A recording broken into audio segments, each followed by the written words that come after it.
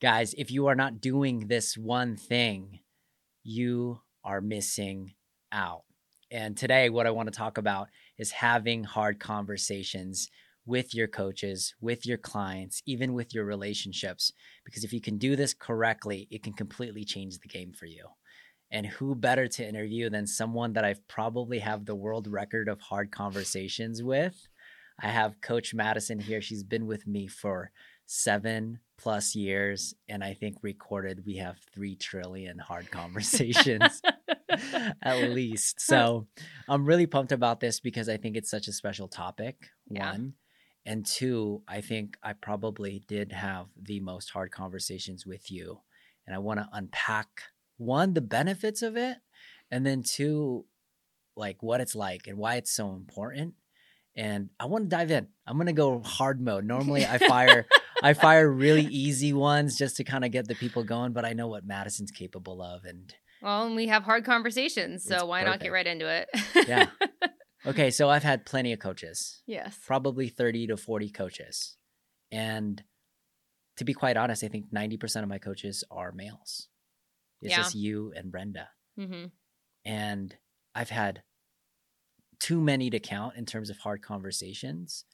The big question is, why haven't you left me yet? Why haven't you left me yet with all of our hard conversations? Because I've had hard conversations with people and it's one time and it's over. Yeah. Right? Or it's 2 times and then they can't handle it. Yeah. You keep coming back. Mm-hmm. Right? Yeah. What is why? I don't understand. I mean, that's kind of like a loaded question because there's different facets as to why I didn't leave. Mm-hmm. And as soon as you asked that question, the first thing that came to me was because it's you. So I've worked many different jobs with many different people that are managers and people, have worked over me. And there was something about you. I don't know if it was the energy or if it was the person that you were, but I've never had someone come with a sense of understanding like you. Yeah. And so when I started working for you, I even would go home and be like, Taylor, I don't know, this guy doesn't seem real. Yeah. Like he's every time, like there's things that are going on. If I feel like I can't come in and coach, if my energy is off, if I don't feel good, he's like take the day. Like you don't need to be coming in all the time. Like if we need to sit down and have a conversation, we'll have a conversation. And you were just so patient and kind with everything. And I was like, to have this person be my boss, why would I leave that? Yeah. So that was kind of like the first stepping stone. So when I first met you, for me, it was just this awakening moment of there are people like this out there that actually care about the people that work for them. Mm-hmm. And they're not just throwing them around like beanie bags. Yeah. So that was number one. Like that in my head was like, that's why I want to work here. Yeah. Yeah. Okay. But I think the reason why, for me, the second facet to this was a little story. I was talking to Taylor about this last night because when we were talking about this question. Mm-hmm. And I was never a hard conversation person growing up. When someone would come at me with hard conversations, I would shut down and I would go like ghost mode. I don't know if you ever had that, but like someone comes up to you and you just go in full defense mode. You shut down, you're emotionless, and you're just staring off into the oblivion. That's who I was with hard conversations for a very long time. Because I didn't like people challenging me. I didn't like the idea of what I was thinking and saying was wrong. Mm-hmm. My ego would feel it hard and it would just flare up. Mm-hmm. And so that was how I was. And you saw a little bit of that when I first started with it's you. It's at least 50% of our hard conversations you shut down like that. Yes. And I still do that. But it's a little better now in comparison. So the story that I kind of had was when I worked at Starbucks. This was the first time I had a hard conversation with a boss. Yeah. Right. And I came in late, probably my second or third time that I showed up late to my shift. Mm-hmm. And my manager called me back and she told me, you get like three lates and then the next one's going to be. You're out. Well, yeah. Well, it's like, what is it? Like you're written up and then your fourth one is you're out. Right? Okay. You get fired. Yep. And so she said, you can't be late anymore. I can't have you showing up late to your shift. And my first response was, it's not my fault. Yeah. When I leave at the time I'm supposed to leave, but then I get stuck behind a train and I can't control the train. And so I can't get here on time on those days. And she looks at me and goes, you can control when you leave, so leave earlier. And in that moment, I just wanted to like I could feel myself getting mad, like trying to defend myself. And I went, shit, she's right. Yeah. All I have to do is leave earlier. Yeah. And so from then on out, I started thinking like, what other thoughts do I have that are lies I'm telling myself? Mm-hmm. And what do I not know because I'm not having these conversations with people? Yeah. And so that was kind of like my first stepping stone into what hard conversations are. Right. So when I got to you, all you did and all you still do is call me out my bullshit all the time. Yeah. and it's great for me because what it gave me the chance to do was start to become curious about why I feel about things that you say. Right. Right. So when you'd call me out on like how I was coaching or the way I was interacting or things that I was messing up on that I needed to work on, first and foremost, you never were like, hey, you sucked at this. It was always like, hey, when you did this, how did this feel? Right. Like, did you feel like this was the best option for you in this scenario? So it was never like you beating me down and telling me I sucked. It was always you asking me questions so that I could basically answer them myself. Yeah. And then as you would start asking these questions and I would answer them, I would start feeling like, oh God, I know exactly where he's going with this. And I know what this is going to end up being. And so it was a different type of conversation when you and I started having it. But it just gave me this curiosity for who am I? Why do I think the way I think? And why do I have these feelings when he calls me out on things and tells me things that I need to work on? Why do I get mad? Why do I feel frustrated? Why do I feel like he's attacking me? And so then it would give me a chance to step away and be like, okay, so I'm feeling all these feelings. And in the beginning, I was like, it must be because he's wrong. Like he's challenging something and he's not right. So I'm mad about it. But then I started thinking like, but what if he's right? What if I feel this way because there's things he's saying that has truth behind them? Yeah. And so I started sitting with it. And I think that's why I stuck around because I've noticed like, I mean, we know who I used to be versus who I am now. Yeah. Right? Like I was more or less a trash coach and I had absolutely no thought in my head of I should be a personal trainer someday and I should work with people all the time, to becoming someone that I really am proud of for who I am today. And a lot of it was because of things that we talked about. Exactly. And so even though I might take things, personally sometimes and I'll shut down sometimes. Yeah. Now, instead of shutting down and not listening, it's shutting down and starting to ask myself, because you'll speak and then I'll get mad. And then instead of being like, I'm so mad at him, I'll be like, why do I feel like this? What is he saying that's irking me, that's hitting my ego, that's creating this reaction? And why is it creating this reaction? And so it went from me just shutting down and being angry to me now asking these questions to myself. And so if I had left, I would not be this person. And there's a totally different human being out there that I could have been, but I don't want to know who that person was. Because the fact that we've had these conversations has built me into someone that I am very proud of. Yeah. And I'm excited. I get excited now for our conversations. So for the audience that don't know this about Madison, she's probably one of my most productive trainers and coaches. She's the closest to me. And what I mean by that is like, the reason why I'm extremely hard on you is because you're so close. And I want you to know what I feel and understand. You're the closest that's going to understand the type of things that I'm talking about. So we were talking about this. You're like, why are you always like that to me? It's like, it's like when we're both working out and you're blowing everybody else out of the water, right? And then you don't want to but then there's someone that's just like one round behind you. And if they just did this technique, they would be running alongside you.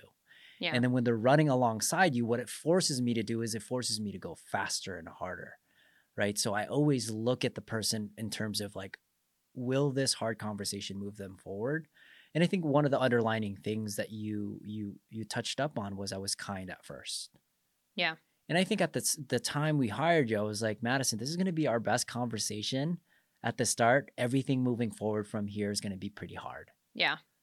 And I think I do remember you saying that. Yeah. And people are like, oh, this guy's just going to be so nice. But I was like, no, this is the best. Yeah. Everything else moving forward is going to be kind of hard. Yeah. And initially at first, to be quite honest, I think I did the like, hey, nice shoes, but your form sucks. Yeah. Right. I The think that was compliment sandwich. the compliment sandwich. And that's what it started out with. Yeah. And eventually when I started to understand how powerful you are and how strong you are and how you understand it, I never gave you the compliment anymore. Yeah. The veil just went away. The veil just went away. Yeah. And I think there's a threshold when you start to see people take the hard conversations and they get stronger from it. You can take the cool stuff out. Yeah. In fact, I think there was a conversation. I was like, Madison, you're not as hot shit as you think you are. Yeah. And then you were like, what? Yeah. Well, in all kindness to everybody out there, just know that Royce and I love each other very much. Yeah. But he's called me a little bitch multiple times. Yeah. It's like, stop being a little bitch. I'm like, damn it, you're right. Yeah. Yeah, I think I didn't say it exactly, but it's like that. Jeez. But yes. Yeah. There was a scenario where I think your grit could have been stronger. Yep. You know, it was like calling off for certain things, and I'm like, Madison, this is it. Yeah. I didn't even have a question. No. I just let you vent, and then eventually you found out that I was like, I just need to stop being this. Yeah. Well, and I think too, it was Right. one of those times when you're like, this is now where you can plateau or you can level up. It's your choice. Right. And that's where that came in. It's like, you were like, okay, so you choose. Exactly. Do you want to suck or do you want to be better? Right. Yeah. So really quick, I know. So now there's these massive advantages. Yeah. We know there's going to be massive advantages moving forward. When we tested your grit, you were like, okay, I'm going to work through it. And then you got stronger. Mm-hmm. You're like, maybe I'm not the best trainer. Let me go back and explore this. Oh, he's right. He's true. I'm not accessing my full potential as an effective trainer, as an effective coach. And you went back and did that. Yeah. Why do you think it's so hard for people to have hard conversations? This was a great question. Yeah.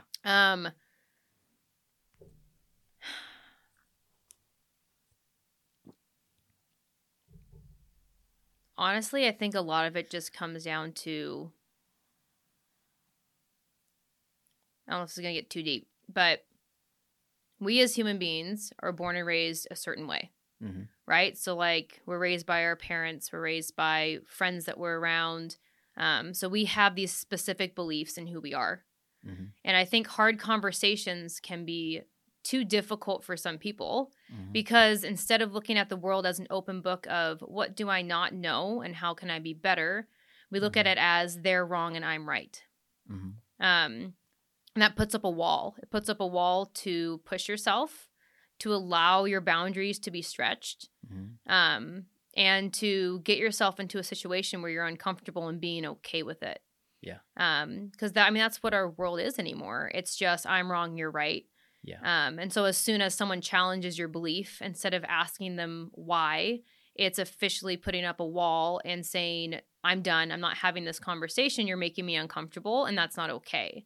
Right. Instead of being like, why am I uncomfortable? And asking yourself, like, in this situation, why am I uncomfortable with the words that are coming out of this person's mouth?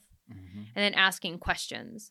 Yeah. Like for an example, one thing that when we've had multiple coaches that have felt this way, but like when we ask people like, hey, make sure that you're texting your members and checking in with them. And when we've had coaches that have been like, that's a boundary for me. I don't want to do that. Mm-hmm. And they put it up hard. Mm-hmm.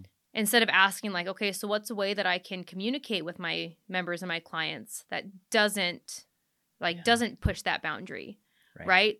So instead of being like, this is my hard boundary, I'm done. It's asking, okay, so if I need to have contact with them, what's a different way that I can do it? Yeah. And asking questions. Right. Like for example, for me, I have an app on my phone that's a different phone number, and I use it strictly for work stuff. Right. And so all of my clients, all of our members have that number because if something was to happen and I didn't work here anymore, or I felt like people were harassing me, I could just delete the app and it's gone. Right. Right. Or you can probably do it through social media or email. There's so many ways, but instead of just asking, how can I do this differently so it's not crossing my hard boundary, they go right into, I can't do it. Yeah. Right. And there's no curiosity in that at all. That particular scenario, they use past experiences of sharing numbers but they didn't have a buffer to do it, or they didn't have the opportunity to say why that's such an important piece. Yeah. And when we say following up with your clients, it doesn't mean you're texting them an essay, which I've seen you do before. I was like, Madison, I know. You just tell them hi and bye. Yeah. And you just tell them thank you for coming to my class. That's it. You don't give them a dissertation. You just want to let them know that it was so funny. You're thinking about them. You're thinking about them. Yeah. It was so funny. You're like, well, how are you messaging hundreds of clients? And I'm like, and you're like, you're just saying hi. And I was like, yeah, I know. Yeah. And that's all it is. Yep. That's the boundary. And that's what I set. Now, if they say something a little bit more personal, then I'm like, dude, I think this is above my pay grade. Yeah. Right? Or like, hey, let's talk about it when I see you next. Yeah.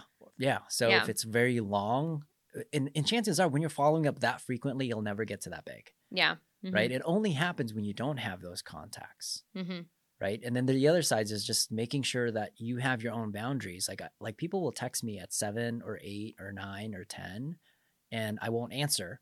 Or 2, I'll answer it for that moment and be like, and I'll say it this way. Like, hey, listen, I think you should do it X, Y, and Z. Have a good night. I'm going to spend the rest of my time with my family. Yeah. And then they get it. Yep. And then moving forward, what ends up happening is they don't text that late. They're like, oh, I'm so sorry for bothering you. Don't worry, man. Yeah. Right? And I was like, no worries. It happens. But you have a good night. I'm going to go hang out with my family. Yeah. Because then there you have your hard boundary.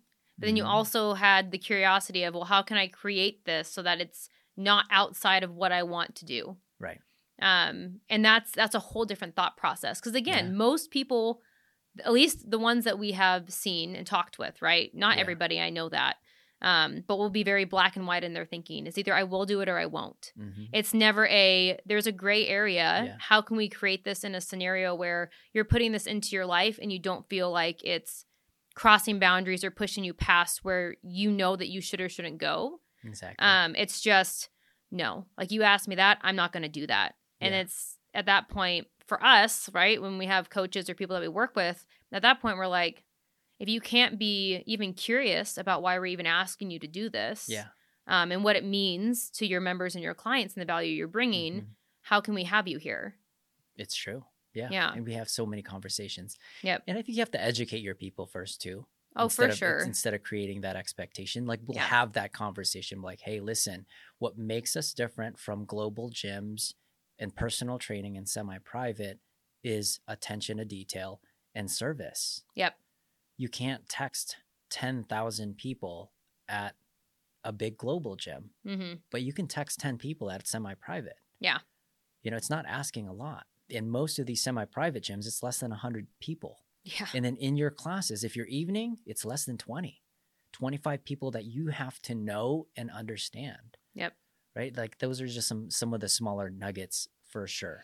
Yeah. Here's one of the reasons why I think it's hard. It's hard, one, for the person that's receiving it, but it's also hard for me because I know going into it, I'm going to be pouring into it. And it's hard for me too, because I know they're going to come in with their walls up and they're going to attack me back. Yeah. Right. And it's also hard because, at the potential, 2 things can happen. One is when you have that hard conversation, you can have a breakthrough. Yep. And it's going to be amazing. That's like the positive scenario. Or 2, which is very likely as well, is you have a breakup. Right? They can't handle that type of truth and honesty and that coaching at that moment. And then you lose them. Yeah. Right? So as a person going and be like, you know what? I'm going to have this hard conversation. This could be a potential. And then I'm like, shoot. Right? Yeah. So you have to like carefully set up that situation in a way where it's impactful. And I think that's what requires a lot of energy. And I've had some of the best hard conversations that I had gave me more energy back, and then some completely depleted my soul. Yeah. Right? Yeah. So I want to dive into that. Which ones do you think destroy your soul going into a hard conversation, and which ones actually wow, actually that was freaking cool? Oh, so I mean, in the very direct answer to that, the ones that break me down are the ones that you go in and you feel like you're just attacking the person. Mhm. Because even if you're asking the questions, they put up the wall. And so then you feel like you have to try to break the wall down. Right. And so then you're just giving and giving and giving and trying to ask all the right questions and guide them, but you get nothing in return. Right. Or in return, you get like, stop challenging me. I'm not okay with this. This isn't okay. Yeah. Like, why are you saying this to me? Like, that's not what I'm doing. You know, all the defensiveness that comes up. Or they point it to an entirely separate problem. Yeah, like it's right? actually this person's fault or this thing's fault. I had no fault of my own. What's that book? The book that you told me to read a long time ago. Crucial Conversations? Maybe? No, the one like it's always your fault. Yeah. Extreme ownership. Yeah, extreme ownership. Yep. And that to me was a book that like completely changed my thinking in a sense of understanding that. And you always are like this. Every single time something happens, you're like, what could I have done better? Right? You never are pointing the finger at anybody. And so it's the same type of thing. But when you deal with someone in a conversation, it's a hard conversation. And all they're doing is pointing the fingers at everybody else because they don't want to take ownership for anything that they could or couldn't have done. Or even if they don't know what they could or couldn't have done, asking like, okay, so in this situation, what is something that I may or may not have been able to do that I didn't do? Yeah. That's like, those are the conversations that I think are the hardest when people aren't willing to take ownership. Yeah. To put themselves into the shoes of what could I have done better. Yeah. And then you have the conversations that are so filling, which is the ones that I think I like to think you and I have majority of the time. I know it's not all the time, but the majority of the time. Majority of them instantly. Yes. Some of them feed my cup over time. After like 2 weeks. You're like, she's doing it. When I come back, and then she's like, hey, by the way, I tried it and it worked. Yeah. And all of a sudden, I'm better. I'm like, yeah. Yes. Okay. But those are the conversations that we love to have. Yeah. Right? They're the ones that, and you come in, I think, also with a good side, because there's been a couple, and the most recent one I know where it was just, you and I were both not on the same page. But looking back, it was a great conversation afterwards that we were able to have because of it. Yeah. But it's the idea of like you come in and I come in and you're asking all the great questions and I'm open to all the questions and I'm answering them with honesty. And then when you say something that irks me, instead of lashing out, then I'm able to sit and think about, okay, so why am I feeling this way? So those are the conversations that we leave, and it's like high energy. I feel good. Exactly. Right? Because it's back and forth the whole time. No one is blaming. No one is angry. Everyone is just curious, asking questions, and there for growth. Yeah. Right? So it's like when you say, what are some things I could have done? Instead of me saying, well, so-and-so didn't do this. It's me saying, okay, so let's sit and think about this. Like, what could I have done in this situation? Even if it's a situation that maybe I don't feel like I could have changed. Right. There's always a way that I could have in some way, shape, or form. So how can we get there? And those are the cup-filling conversations. Those are the ones that you leave and you're like, yes. And that's why I get excited about our conversations now, because I feel like the majority of them are in that way, where we both leave and we're like, high five. We did it. Like, we had a great conversation. It's okay? Yeah. Oh, they can't hear that. Okay. Yeah, they can hear it. It's just the ricochet on the back. Okay. Sorry guys, this is what happens when you're in a gym. People want to make gains, but I don't think they knew Madison and I were in here. We're in here. Oh yeah. So just proves to you where we're at. Yeah. Gym. I literally had a hard conversation with him right now. Nah, I'm just kidding. A 2-second. No, he was like, "Oh, I'm so sorry." I was like, "Dude, don't worry about it. It's fine." Yeah, we were hidden. Okay, so I wanted to touch up on something because you said something just prior to that of like going into it, because I think a lot of times you can reduce their defenses really, really quickly by going into the conversation saying, "Hey, Madison, first off, before we really start to dive into anything, I apologize. I didn't do my part as a manager to really teach you this concept. So everything's on me." Yeah. And I think it really reduces and what's interesting is when you set up a hard conversation that way, they're like, "No, this is my fault." Right? Yeah. But I think when you go into this is like a practical one. So if you guys want to like understand it, take notes. If you want to do a hard conversation, set the conversation that it's your fault. Yeah, this is the emotional intelligence that James was talking about. Yes. Yep. So I'm like, "Madison, I'm so sorry I failed you as a mentor, but you suck." Right? Yeah. So, but you suck at this. And I think, and it really just sets a tone. That was just an over kind of elaborated way to do it. Yeah. But that's essentially like how you want to start that. I think that's so important instead of just going into attack mode which I've done in the past, by the way. That's why I don't have 50 coaches. Yeah. I've done this the wrong ways too. So for those of you guys, my past coaches, I'm sorry, but my heart was in the right place. But I think, so when you start having these hard conversations, you might not be able to control the outcome. Yeah. But I like to do them in a place where you're like, okay, I'm doing this because I care about the person. Yeah. And I know what they're capable of, which is the relationship of what a coach is. You know what their potential is. Is it going to benefit them? Is it going to benefit their clients? Is it going to benefit the business? Is it going to benefit you? That's where I cling on to when I have these conversations. And I have hundreds of them with you because I truly, deeply believe that this person that's in front of me can do things that I probably can't. And I'm going to squeeze out everything that I can from her. And I'm willing to take her hate for 1 or 2 weeks, but I'm going to do it because I care, right? And I think that's what Taylor said in the last question, because I always ask a question like, what is your favorite attribute about a coach? Mm-hmm. And he said love. It kind of threw me off, and I was like, man, what is he going to say about this? Yeah. And it wasn't more of the compassionate side, like caring, love. He talked about his dad. Yeah.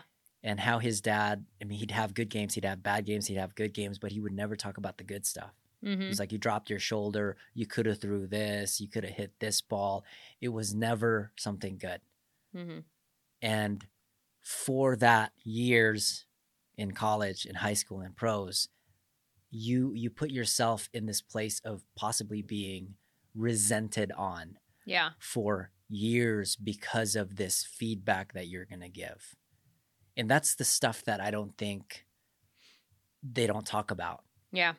We a lot of, at least for me, I know going into it that this person is going to hate me. Yeah. This person is going to at least dislike me for it could be years. Yeah.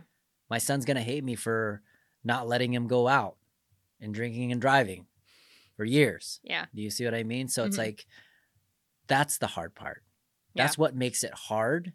Not just that instant, the repercussions of how much they're going to despise you.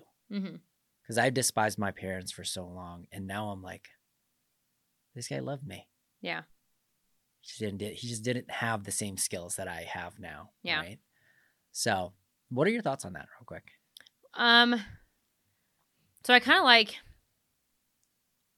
I think everybody shows love in their own way. Mm-hmm. And I think, because we've had the conversation before of like feedback, right? Not all feedback you get is something that you want to hear. Mm-hmm. But you know, if someone's giving you any feedback, they care in some way, shape, or form.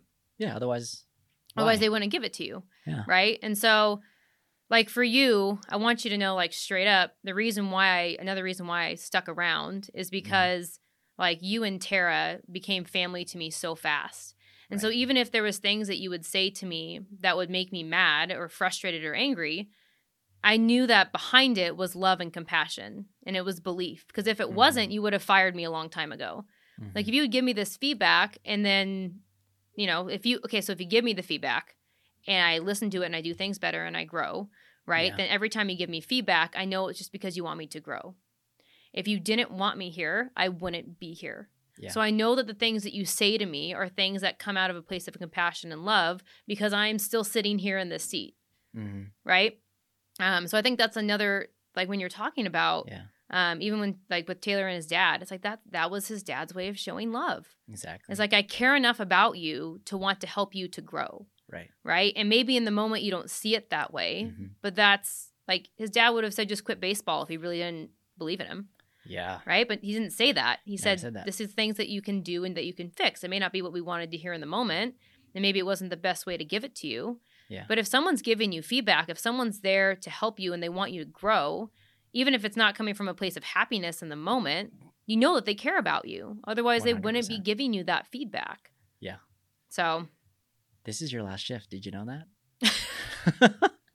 I'm just kidding. That's why we're having this. You're gone. Yeah. So I wanted to unpack that because you said family. And I honestly believe that hard conversations multiple times, if you do this right, it can build these extreme connections Mm-hmm. And I feel the exact same way. We have had so much hard conversations. I think I'm closer to you in a lot more ways than my little brother, than my big brother, because I know everything about you and you know everything about me. It's like you can read my mind sometimes. You're just like, dude, go home. Yeah. He's like, are you ready for like massive self-care? Because I'm going to be gone. And I'm like, she knows. Right. So it's like, I think that's the beauty of this. That's why people should have hard conversations, because you're going to be forging some family connections. Yep. That's going to be so hard to break. Yep. I think we've done so many. It's going to be hard to break you. Mm-hmm. And that's why I just go ahead and attack you. I don't even say there's no the nicety good stuff anymore. Yeah. It's like, that's what I would want with me and my brother. I'll tell him straight up. Yep. There's no niceties. Right. But we forged such a relationship. And if you do this right, and you do it often, and it's coming from a good place, you are going to build a connection not only with your coach, but with your clients. Mm-hmm. And I think that's like the big thing with coaching and client relationship. Yeah. Are you willing to tell them that they're messing up? Yep. Because I think it's everything. Yep. It's what saved me in a lot of my at least my PT businesses. Yeah. Having these hard conversations. How has that impacted the client and the coaching? Because now I'm showing you what a hard conversation is like. How often now are you having hard conversations with your people? Yeah. So I'm going to really quick, I'm going to correct something that you said, because I know that you would want me to, because you did the same thing to me. Okay. It's not about going at them and telling them what they're doing wrong. It's about going into the conversation and saying, these are the things that I messed up on. Yeah. And so now I want to clarify with you so we can get you back on track. Okay. Right. So like when a couple of my clients that I have that I work with, it's the idea of when I have hard conversations about my clients, which, because, when we first started, it was hard conversations about my coaching, right? It was hard conversations about connecting with people. Now it's hard conversations about my personal training, and what I'm doing with my clients.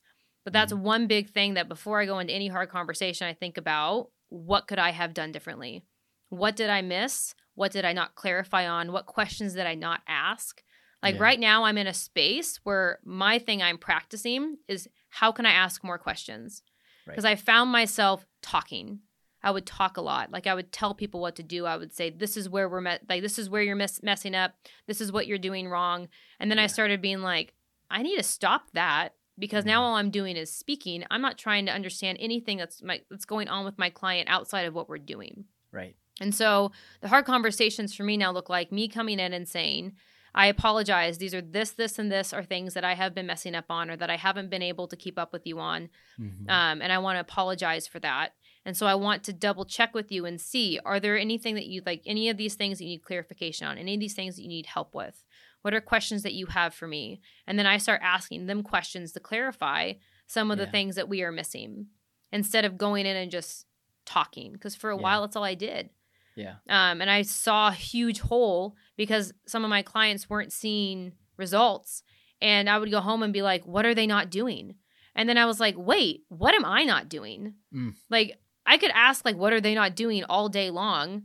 But if I'm not doing things to make sure that what they need to be doing is being done to the best of their ability, then I'm the one that's messing up.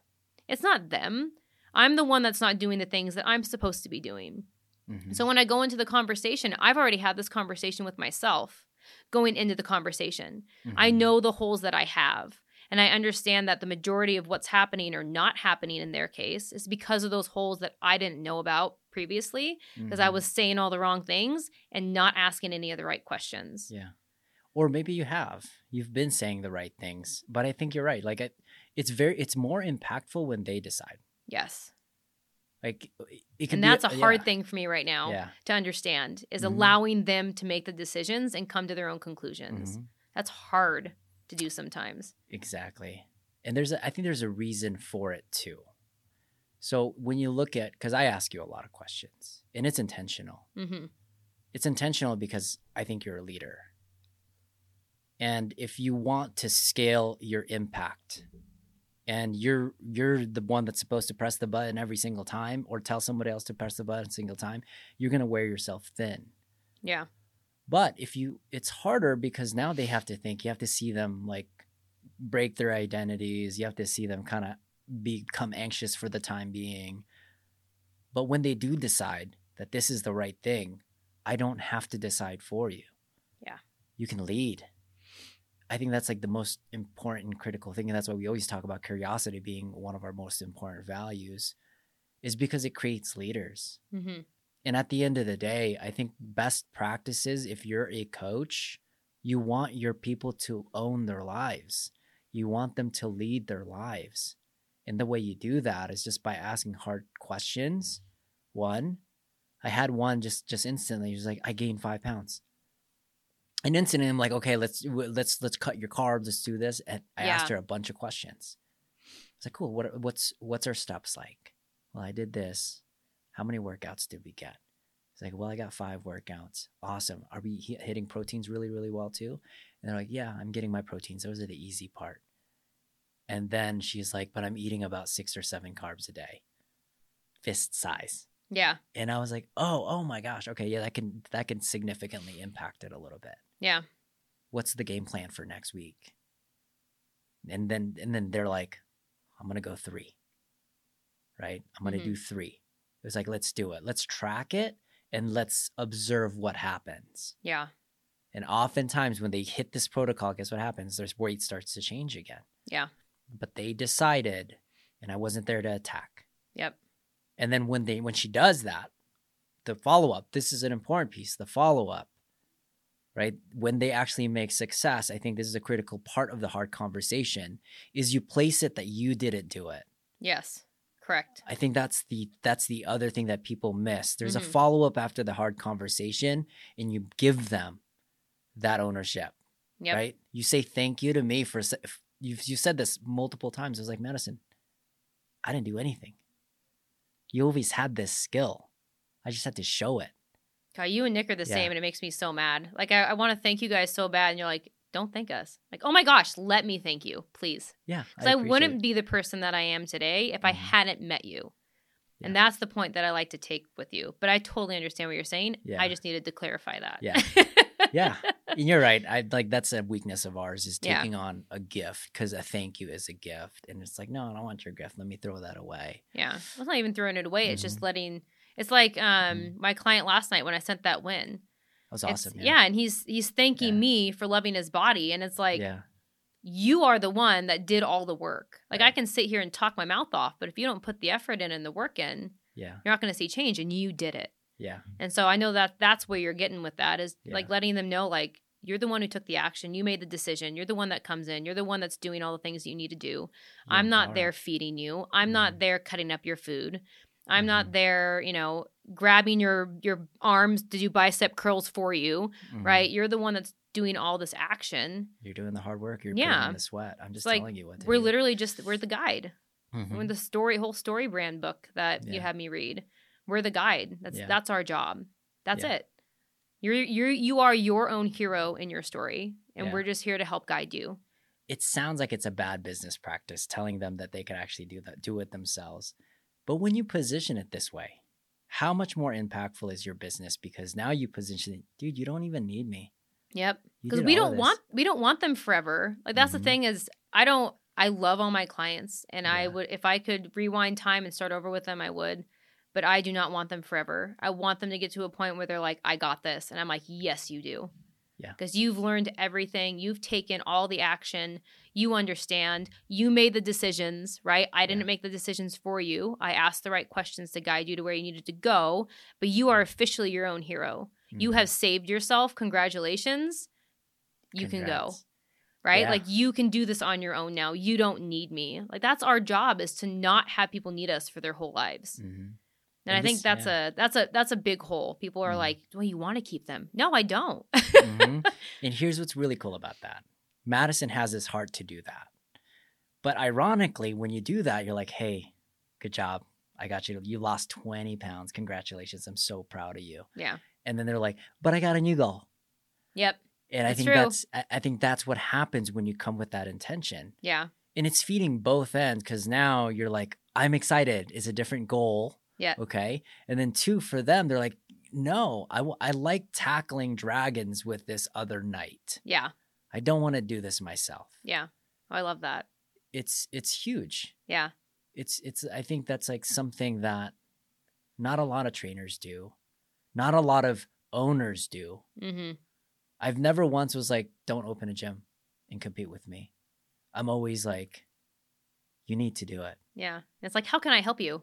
Yeah. Like How can you do it faster? you are the kind of person that would, like, if I told you, like, I'm going to go open my own gym, which we've talked about that. Yeah. And you're like, okay, let me help you. Like, Yeah. you're never like now I feel like you're betraying me. Yeah. No, you're going, okay, so what are some steps that we can do to Yeah. get you to doing that?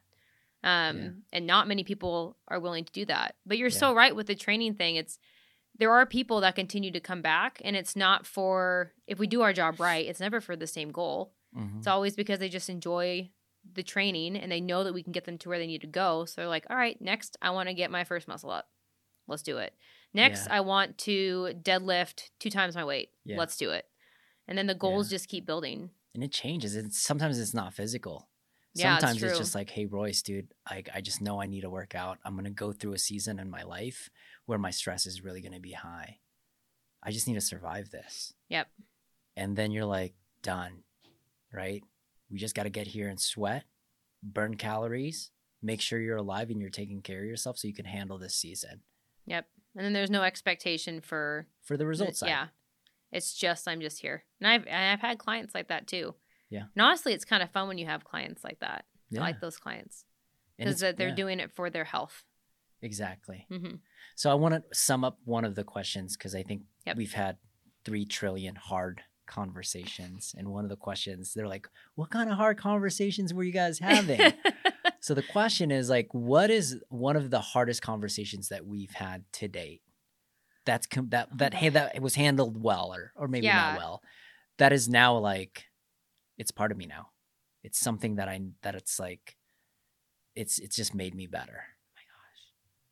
It's like you telling me to go to a beach and say, pick the grain of sand you think is the prettiest. Mhm. Which Which one? I don't even. I want to replay it back because I want to remember. God, what a question. This is what we do. I know, but I'm trying to think like, Which one? I don't even. Honestly, I think the one that really opened my eyes and made me start asking questions was the recent one Mm-hmm. that we had with you, me, and my client, Mm-hmm. where we sat down and we talked about like either the breakthrough or the breakup. Mm-hmm. Because I've never done that. Like that Mhm. was, you and I have had conversations, so many conversations throughout the last 6.5 years that we have known each other.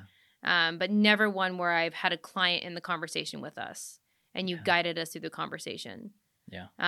So I definitely think that life-changing wise, that was like the best conversation we had. Mhm.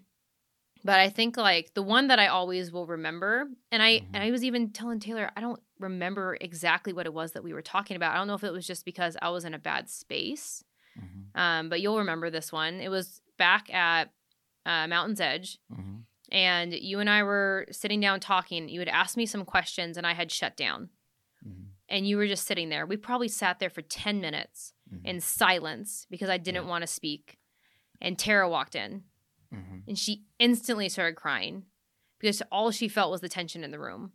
Because I was so tense. Do you remember this? Oh yeah. I Like she remember it. walked in, she started crying. She goes, "What is going on in here?" And it was just silent. And as soon as Yeah. she said, "What is going on in here?" I started crying Mhm. because I had just been holding all of this stress. And I'm thinking the conversation was I was having difficulty in something, whether it was coaching or I think it was your self-care. that's what it ended up being. Yeah. Yeah. Because it had been, thank you. I'm glad that you remembered this because it Yeah. had been a couple months after Taylor had left. Mhm. And I was by myself and I was feeling really stressed and I didn't feel like I had anyone to open up to or talk to because Mhm. he had been gone. And so a lot of it was me missing him and I wasn't doing anything for myself. Mhm. And so those two things together just put me into like a bomb state where I was like ready to erupt. And at the moment Mhm. I didn't know why. And then when Tara came in and she asked that question, I started Yeah. crying. And then you were like, okay, so why are we crying? Yeah. And I was like, because I miss Taylor and I'm so Yeah. stressed and I'm tired. Yeah. And then that's when we started talking about the whole self-care thing. But that was one that always sticks in my head because I just remember the tension that was in that room to the point Mhm. where when Tara walked in, just instant. Mm-hmm. That's one that I just won't forget because it just makes me laugh. I'm like, Yeah. that's just like a pinnacle of our hard conversations of how many times we've sat in silence because I put up a wall and I've just been sitting there going, some point I'm going to have to say something. Yeah. I don't know when and I don't know what, but at some point, because he's just going to make me sit here until the conversation opens up. But you would just sit there with me and let me be quiet until I felt my wall come down and I was able to talk about it. Mm-hmm. So anyways. I kind of remember it. Yeah. And you have, and guys, like if you take Madison's classes now, it's jam-packed. Yeah. It's too many people sometimes. So, and you've had scenarios where you had none. One person, or one. No people, one person. Yeah. Yeah. And when you have those one scenarios and I know what you're capable of, I'll see it. And I'm like, all right, I got to correct this thing so fast. It's like, this is not going to work. And I'm like, Madison, I'll see you tomorrow at 7, whatever. You know it's coming hard when it's just a random appointment time. Yeah. When you text me, you're like, hey, I'll see you tomorrow at 7:15. Yeah. And I'm like, oh, gosh, this is going to be real. Yeah. And a lot of times I just play out the stats. 3 months ago, you had X amount of people. 2 months ago, it went to this. Now you have constant 1 people in your class. What's going on? Yep. 10 minutes. Of silence. 10 minutes of silence. And I'm playing that back and you like you're tense. It's not rocket science that you can tell you're in a bad place. Yeah. I'm pretty easy to read. Another thing is you see that with your client. You see that with it could be your relationship. Yeah. I went into that knowing that I'm going to get dumped on. Yeah. So I was like, okay, I got to work out super hard. I got to do my meditation. I got to do this. I got to everything, hard self-care. Because I know how much energy it's going to take for me to get this girl to be what she needs to be. Yeah. And I don't think people realize the type of work you have to do before you have a hard conversation. Because you got to hold yourself so steady. Mm-hmm. And this is partly why, and one of the reasons why I want to do this podcast is to show how much work goes before the actual work starts. Yeah. Because I can't be breaking down with you. No. It's not going to work. No. It's just that's just like nothing gets fixed from 2 people are hurting at the same time. No. And can I add something in here? Yeah. So one thing that I brought up and now I'm realizing what it is. But one thing that you're really good at is giving space, right? Mm-hmm. Like you, Nick, and James and Tara are all phenomenal at allowing space for people. Mm-hmm. So like when I have to sit there in silence, you don't break the silence. You just give me space to feel it. Mm-hmm. But when you're talking about needing energy, I feel like you need more energy to allow someone's silence and space than you do to have a conversation.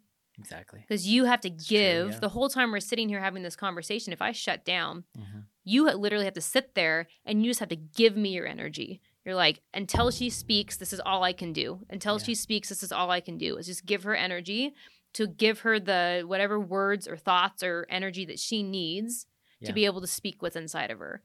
And so it's this speakless moment of you just, you just feeding me what I need to get through whatever I'm going through.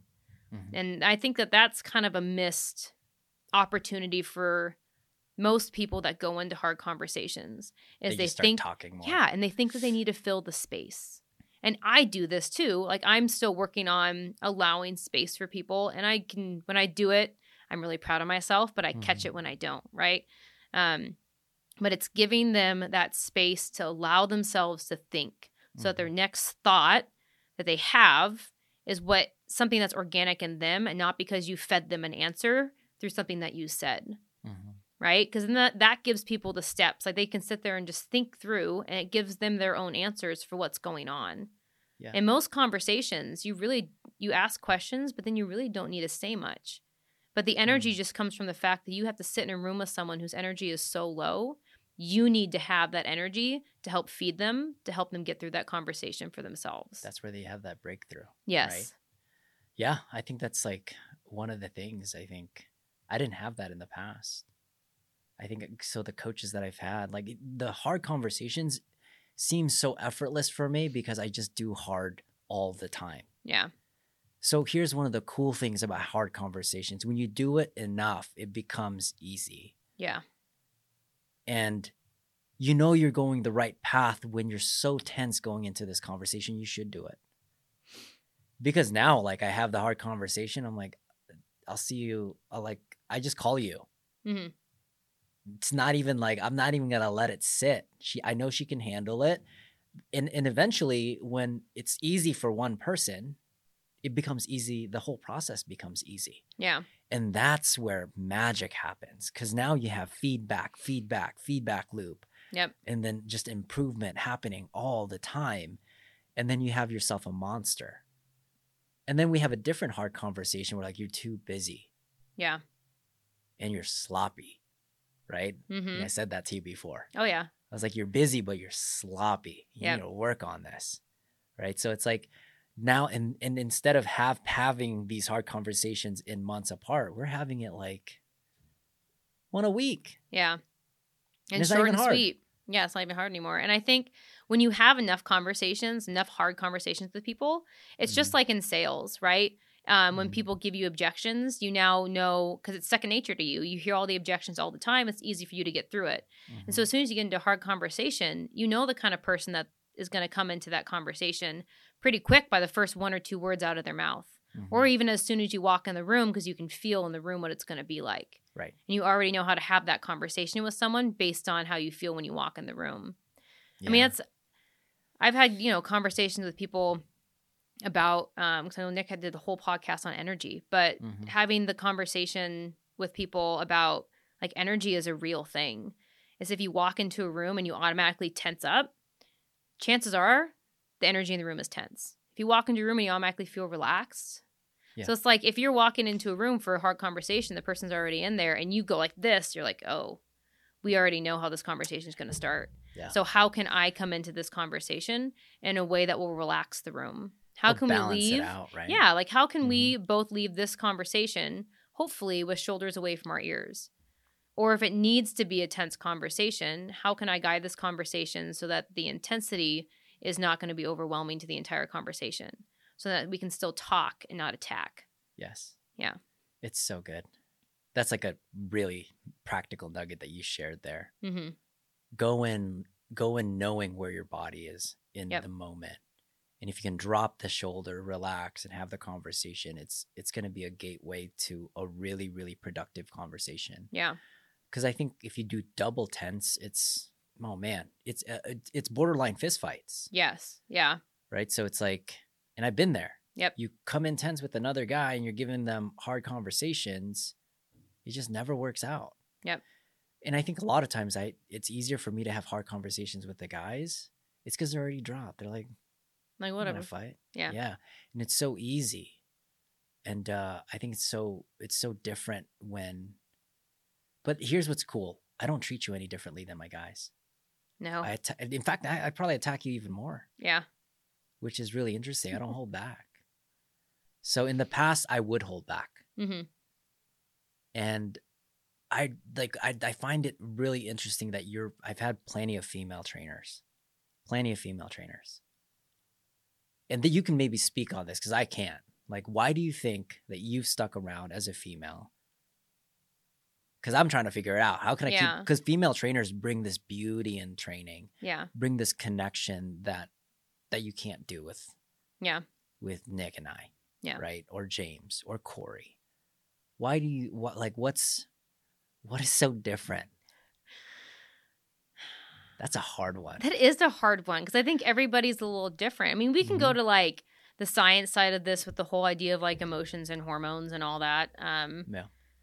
But I really think it's just based on. Because I want to replay it. I want to I want to create a thesis around it. As like, how do I keep more female trainers? I think it's exactly how you started with me and built with me throughout time. Mm-hmm. Where you started our conversations off kind. Compliment sandwich. Started to build our relationship. Got a little bit more difficult.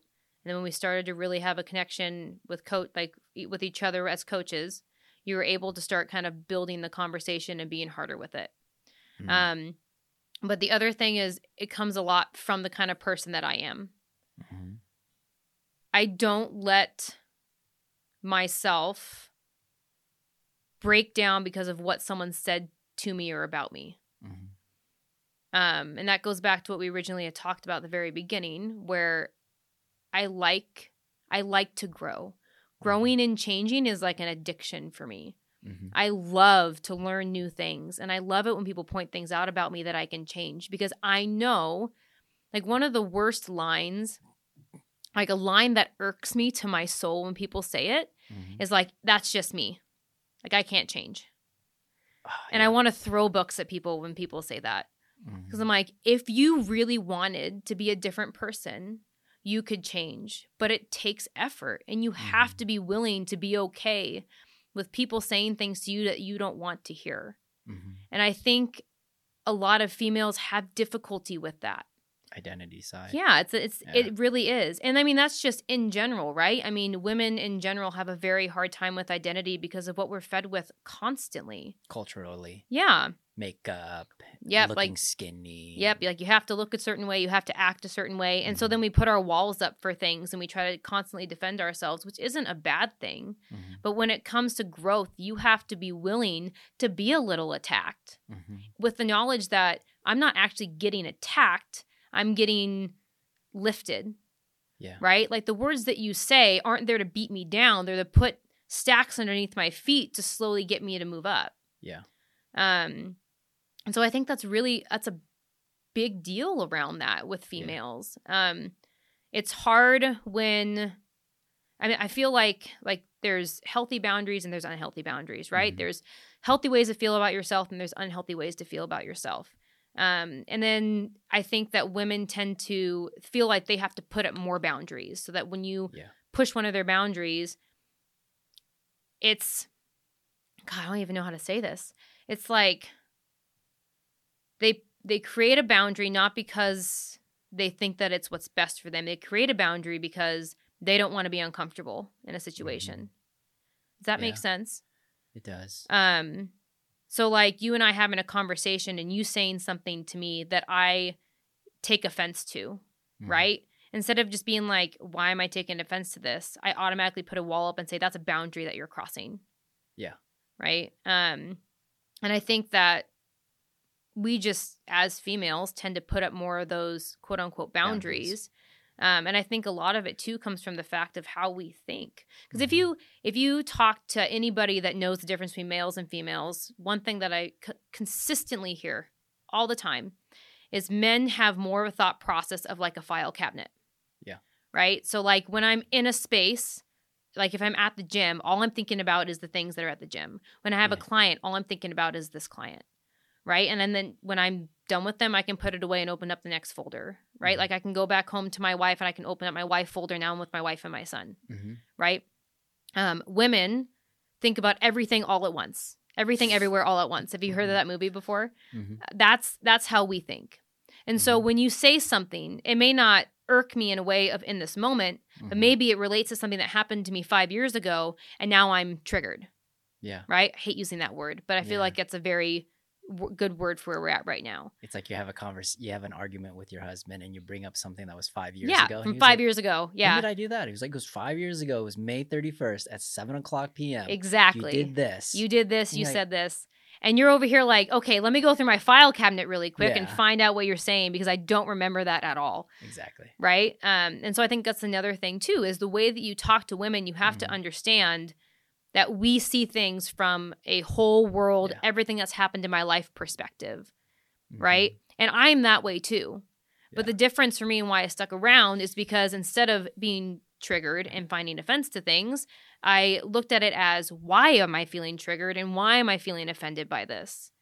It's not an automatic of, I feel this, so I'm going to pull back and we're done. It's what I feel this, so I'm going to pull back and then I'm going to ask myself why, right? Like I even... conversations with Taylor, especially lately, like we'll have hard conversations and I have to leave. Like I'll tell him, pause, I can't have any more of this conversation right now. I need a few minutes. And I'll leave the room and then I'll come back. Right? Because whatever he said irked me or triggered me in a way that made me feel a way that I have to now go ask myself why. And if he keeps still, if he's still talking to me while I'm trying to process it, now I can't hear anything he's saying. I'm just going to get more mad. Right? And so I think that's something too that's kind of related There's to the it silent is, space. yeah, we need to process things differently than the way that guys process things. It's true. Yeah. So I don't know if that helps you at all, but I think that there's a bunch of little nuggets in there, just from a female's perspective, because I can physically feel why women coaches and trainers haven't stayed. Yeah. Because I know what it feels like. Because there have been times where you have said something and I'm like, I could really get mad about this right now and just leave and be done. Like, I don't have to hear this anymore if I don't want to hear this. Yeah. But then I ask myself, why? Why do I feel that way about what he just said? I think the underlining thing is, I think you've known me for so long. Yeah. Before I had a hard conversation, I think it was more kindness. Yep. Kindness when you were first just an athlete and just sincerely caring about what you do and what you teach. And you're like, dude, I'm just frustrated being a teacher. Yep. I never coached you once. And I think for some of the newer ones that I've lost, I went into hard conversation maybe too fast, too soon. And for those of you guys that are trying to train and capture this demographic of trainers, because I think I can't, there's certain things I just can't connect with. Yeah. Right. So I think understanding that might be the strategy. Get to know these people, get to know that you love them for who they are and you're trying to do what's best for them. Yep. And then smash that hard conversation, but do it in a way that's kind at first and build it. Build a relationship. Like maybe it's a semi-hard conversation and then do that for a while until you go full on like, hey, you're trash. Yeah. Right. I think that's like, it's interesting because there's some guys that are very similar that might take that long too. Yeah. But I'm trying to like find that because I could have done a lot of those things a lot better. So yeah. Well, and I think too, just in general, because I'm just finishing now reading the book called The New Earth by Eckhart, either Tolle or Tolle. Eckhart Tolle, yeah. Yeah. And it's really forced me to look at my ego in different ways. So, because I'll feel it. Like, I don't know. Have you ever like sat and felt your ego? Have you ever done that before? It's the character that you're playing. Yeah. And it's so like for me, when I get into a situation where I'm challenged and my ego flares, I feel it in my chest. Yeah. And it's almost like a word vomit that wants to come out. Like it wants to explode out of my mouth. And for the longest time, I didn't know that that's what it was. Because I would get defensive and I would just want to speak to the defensive. But all it is that part of my ego that wants to come out and speak for me.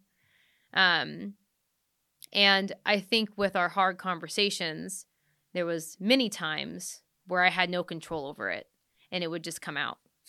And over time, I've gotten better at understanding it and feeling it and knowing what it is. But I feel like that's the biggest wall that you can get in any hard conversation ever. It's the ego. Is understanding it. Understanding your ego and understanding and that's why I keep coming back to like, I keep asking questions. It's because it's not me. I'm not feeling this way because it's a part of me. I'm feeling this way because it's triggered my ego to react in a way. But the question is like, why is it reacting that way? And so for anybody, whether it's a female or a male or whoever that comes into the gym that wants to coach, the question that I have for them is, do you understand your ego? When you feel like you want to be on the defense, when you feel like you want to be on the offense and put your walls up and tell someone that they're wrong, why? Have you ever asked yourself that? Have you ever been curious about that? Like I trained a guy for a while, like life coaching training. And I had him do that. And I asked him, like, where do you feel your ego? And his was in his hands. Immediately when he would get defensive, his hands would fist up. And he would feel red hot heat. Wow.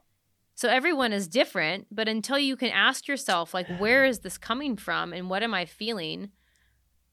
Mine is right here. You're going to be a reaction. You feel it right in the middle of your forehead. So if I like just do this, I chill out. You can chill out a little bit. That's cool. Yeah. So I might get Botox. Oh God, stop. I'm just kidding. You would look amazing with no facial I'm just expression. gonna be like this. Okay. But that's like my little piece of advice to people is before you go into hard conversations, learn about where you feel your ego, when you feel it, and why. Because it's not a bad thing. There's a reason why we have one. But can you create a better relationship where you're not exploding on people when you're in hard conversations? It is. I think that just sums it up. Why it makes it so difficult, because it's breaking a character that you've spent all your whole life building. Yes. And ego gets a bad rap, but it's just the character you are currently playing that is serving the particular role. Yep. And the best way I always tell people, if you're a big gamer, there's different types of like RPGs, role-playing games. Yeah. You know, there's the wizard, there's a warrior, there's like an elf with arrows. Each one of those has strengths and weaknesses. And a hard conversation will expose is like to the archer, is like, dude, you have no defenses. I can just come up and just slash you up, right? And you're like, no, you can't. That's not true. But you have no armor. Yeah. You know, and I think that is like my way I describe people what ego is. Like I love that. You're the person that's playing the controller. That's consciousness. Yeah. That's the universe. That's God, right? And then you have the character. That's the avatar. That's ego. And then someone's pointing out, it's like, you can't win the next level boss because you don't have this particular attribute. Yep. Or you don't have this particular person in your team that can handle all the damage while you do the damage from afar. Mm-hmm. And that's what makes it so hard for people to have those conversations. And if you ever feel like it's a hard conversation, it's because it's attacking that inner character you created and spent all your time. There's nothing wrong with that character. That character has strengths and that character has weaknesses. Mm-hmm. But a coach will be able to see that and be like, wait, you said you wanted to get to the final boss. I'm going to have this hard conversation and tell you why you're not getting to the final boss. And that's where I'm coming from. Yeah. And it's like, and what if I told you that there is no such thing as a hard conversation and you just create it in your mind as being hard? Yeah. Because that's literally what your ego does, is it takes the conversation and it decides, oh, this is a hard conversation because now I'm being challenged. But in reality, it's just a conversation. Yeah. It's just how you depict it. If it's a hard conversation for you, then it's a hard conversation. But you and I can now sit down and have a quote unquote hard conversation, and it's not hard. So why do we call it hard? It's hard for the coach too, because for me, I love people. Yeah. I'm not the coach that grabs the clipboard, snaps it, throws a chair in front and starts like yelling. Yeah. You know? So I think that also attacks the ego in you Mm-hmm. until it becomes you. Yep. That's why it's not that hard for me anymore, because I'm that coach now. Because hard conversations aren't necessarily hard. It's not. No, no especially more. when you get used to it. But I think that's a whole, maybe we can have a whole other conversation about that, about how you even see a conversation. Like, why does a conversation ever have to be hard? Like our quote unquote hard conversations now, I get excited for. They're not hard anymore. They're fun. Yeah. Because even though I know that if I walk into that room, I have a potential of getting mad at you or crying or whatever, I know that we're going to level up by the time I leave that room. Yeah. So now it's a fun conversation. Because even though I go through all of my emotions all in, 20, 30 minutes, when I leave, both of us are better. Mm-hmm. So it's at that point, it would not be, I wouldn't call it hard. I'd call it fun. Exactly. Like that's what our hard conversations are now. It's just growth. It is. Like we're just building now. And I think you summed up the definition of happiness for me. Having a sincere love for every single human emotion and accepting it, not only accepting it, but loving it. Yeah. Accepting is the gateway for it. Like this is necessary. But then when you start to love it, it really just changes the game. It's easy for us to love the pain underneath the barbell when we're squatting because our legs are growing and our arms are growing. But then when it comes to emotion and hard conversations, it's really hard. But you've been under the reps under me 307 trillion times of hard conversations. Yeah. That you know the advantages and the benefits that you're like, I love it. Because I know I up level. Mm-hmm. I know I gain a new skill. I know our connections are larger because of it, even though we're so mad. Yeah. And I think that's like, geez, if you can replay that, that is the definition of pure joy and happiness for me, is accepting every single emotion, one, but eventually loving it. Yes. Which But is, I mean, we're human. mm-hmm, We're human, and so we're going to feel human emotions. mm-hmm, And I think once you start to, like you're saying, have acceptance for every human emotion, mm-hmm, because we'll have people come in and they have, I mean, it's like if you meet someone at a store and you see them for 5 seconds and they're yelling at the cashier and you're like, wow, that person has an angry life. mm-hmm. How do you know that? You don't know. Yeah. Right? Like it's the fact that we allow each other to have human emotions and go through them, and we see them as being human emotions. So like now when we have conversations with people and they turn around and, attack us, Yeah. we don't see it as being attacked. We see it as they're going through something. Mm-hmm. Whatever they need to go through, they need to be able to go through it because they're a human being and they can have this emotion. They Yeah. can be angry. They can be frustrated. And it doesn't have to be because of me, Mm-hmm. right? We're not stuck in that circle anymore of feeling like because you reacted a certain way towards me, it's because of me. So you're attacking me. No, Mm-hmm. it's the understanding of their emotion in a way where when they go through something, they're allowed to go through it and it doesn't have to be about me.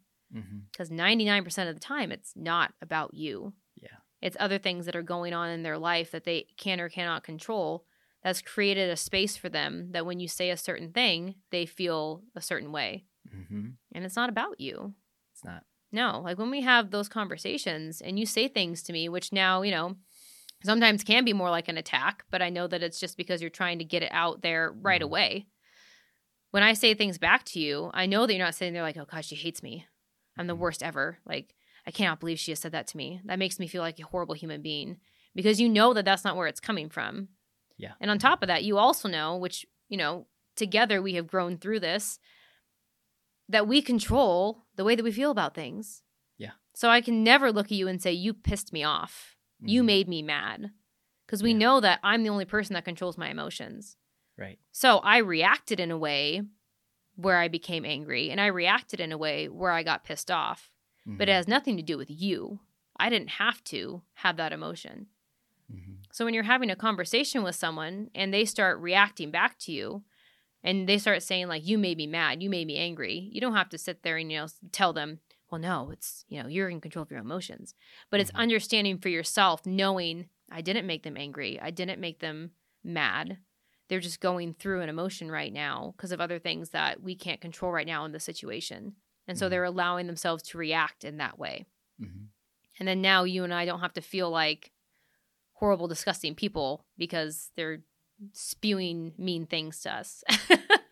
And this is why your classes get large. This is why it gets large. This is the secret to growing your classes because at the end of the day, these people are broken.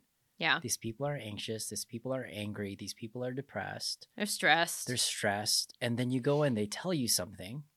It could be something directly towards you or it could be directly towards somebody else. And you just smile and you're like, yeah, right. Isn't that? You'll come often sometimes. You're like, I'm so anxious. And I was like, isn't that great? Yeah.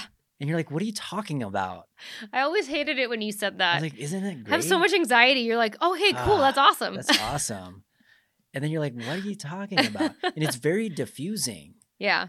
And it reduces the intensity of the emotion because now you're like, it's okay. Like, yeah, it's okay to be mad at me. Like, it's okay. Like, there's nothing wrong with that. And I think it allows the people to just relax and be in your presence. And if I felt like it was an attack, this is how you start to repel people. Yeah. And the secret to why you're growing classes is not just because you're competent. It's because you're so able to really love these people and know that you're not that big of a deal. I think I've said that to you 100 times. I was like, Madison, you're not that big of a deal. No one really cares. Yeah, no. Right? And it took you a long time to understand that, but now it's like, I'm not that big of a deal. That this person's whole anger situation is because of me. Yeah. And it really just, it creates this aura. Yeah. It's very attractive for people to be like, I can't control this person. This person's happy regardless if I yell at them or not. And I think that's what I want to encapsulate on how to become more effective and be attractive to people, because at the end of the day, you want to impact people. Yeah. And that's one way you do it. Well, that's building your self-love and your self-care, and then being able to create space around people so they can feel what they feel without you having to feel like you have to react how they feel. Exactly. Okay, Yeah. we got to sum this up. Okay. I think you might beat James's record. It was like 37 hours. We're always joking around. It hasn't been that long, No, has it? Yeah, I was telling my wife, I was like, how long is James's episode? I think it was at least 36 hours. It was an hour and 50, I think. Yeah, it Was was the an hour total. and 50. Yeah. But he's fun hours. talking to. Oh So my it's gosh, like, he's and we can great. get into these long talks with James. Yeah. But let's sum this up, because the last question is like, okay, if Okay. you were to have one value, trait, habit, best practice that makes a coach extremely dangerous in terms of being super effective, what stands out to you?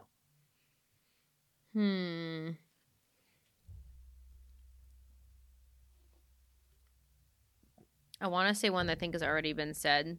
So I'll say that one first, but then I'll pick a different one and elaborate on it. Mm-hmm. So the first one is just self-care. Mm-hmm. If you can take care of yourself and you can take care of others. I think both James and Nick brought this up with the whole idea of you cannot give from an empty cup. Mm-hmm. So if you want to be able to impact the majority of people, you have to be able to have a full cup and have that self-care. But a different one I would say that's kind of relates to where we're at now Mm-hmm. is understanding and creating a much better relationship with your ego. So that way you have the ability to ask the questions, to be curious, to grow, because it can be a blockage for people when it comes to learning and being open and understanding. So that's, for me, I think that's one of the... Who are you? Yeah. Like, I used to like saying like understanding who you are as a person. Yeah. Like you need to be able to understand that. You need to be able to, if you want to be the best coach that you can be, you have to have your ego put aside so that you can be open to learning new things and new experiences. And you don't have to like take in everything that people tell you. Yeah. Because if you kind of push the ego to the side, then it also allows you to understand what you want to take in and what you don't want to take in. To build that ego. Yeah. In a way that it can serve people. Correct. That's so good, Madison, because it's like, how can you build relationships with other people when you don't even know yourself? Yeah. When you don't have any kind of relationship with yourself. Mm-hmm. If you don't understand your darkest corners of your soul. Mm-hmm. And I do think that that's something that misses. Most people don't have that. They don't want to deal with themselves. They don't want to ask themselves the hard questions. They don't want to look in the mirror and understand that there's a lot of shit inside that I need to go through and sort through, and I'm not willing to do it. Oh my gosh. Like that's dark. And I don't think that enough people want to do that. And I've done it a few times, and there's been lots of crying over, what are they called? Our little journals. Well, journaling, but the thought download. Oh yeah. Because when you do a thought download, dark things come out. Mm-hmm. And I think that is a very powerful tool to start to really understand every corner of your mind. Is just taking a pen and paper, anything that comes into your brain, you write it down. I think the longest one I did was 3 pages because my thoughts just didn't stop coming. Oh my and gosh. You read over that and you would think that I was a bipolar, psychotic break, schizophrenic person with how much my mind and my thoughts jumped back and forth from positive to negative, from dark to light, from I'm crying to I'm laughing, from I'm angry to I'm happy. And once you do that and you really start, yeah. And there's even been some where I've done them and I've just ripped them up and thrown them away. I didn't read back through them because I'm so frustrated. I didn't need this. Like, I don't need this back inside of me. I needed it out. And that's all I asked for, was to get it out of me. And once you do that, once you can really get into your corners and understand the person that you are, and you can flesh out those thoughts that have been stuck in, like people that can't sleep, the first thing I tell them to do is you have to do a thought download. Just write everything that's on your Every single thing that comes to your head, you need to write down. I don't care if it's the scariest thing in the world. I don't care if it's the darkest thought that you've ever had. You have got to get it out on paper before you can understand what's going on and why. Period. Jeez. So if you want to be the best coach that you can be, you have got to create that relationship with yourself, and you have to dig deep into the dark corners of your mind. You have to. You have to know the person that you are.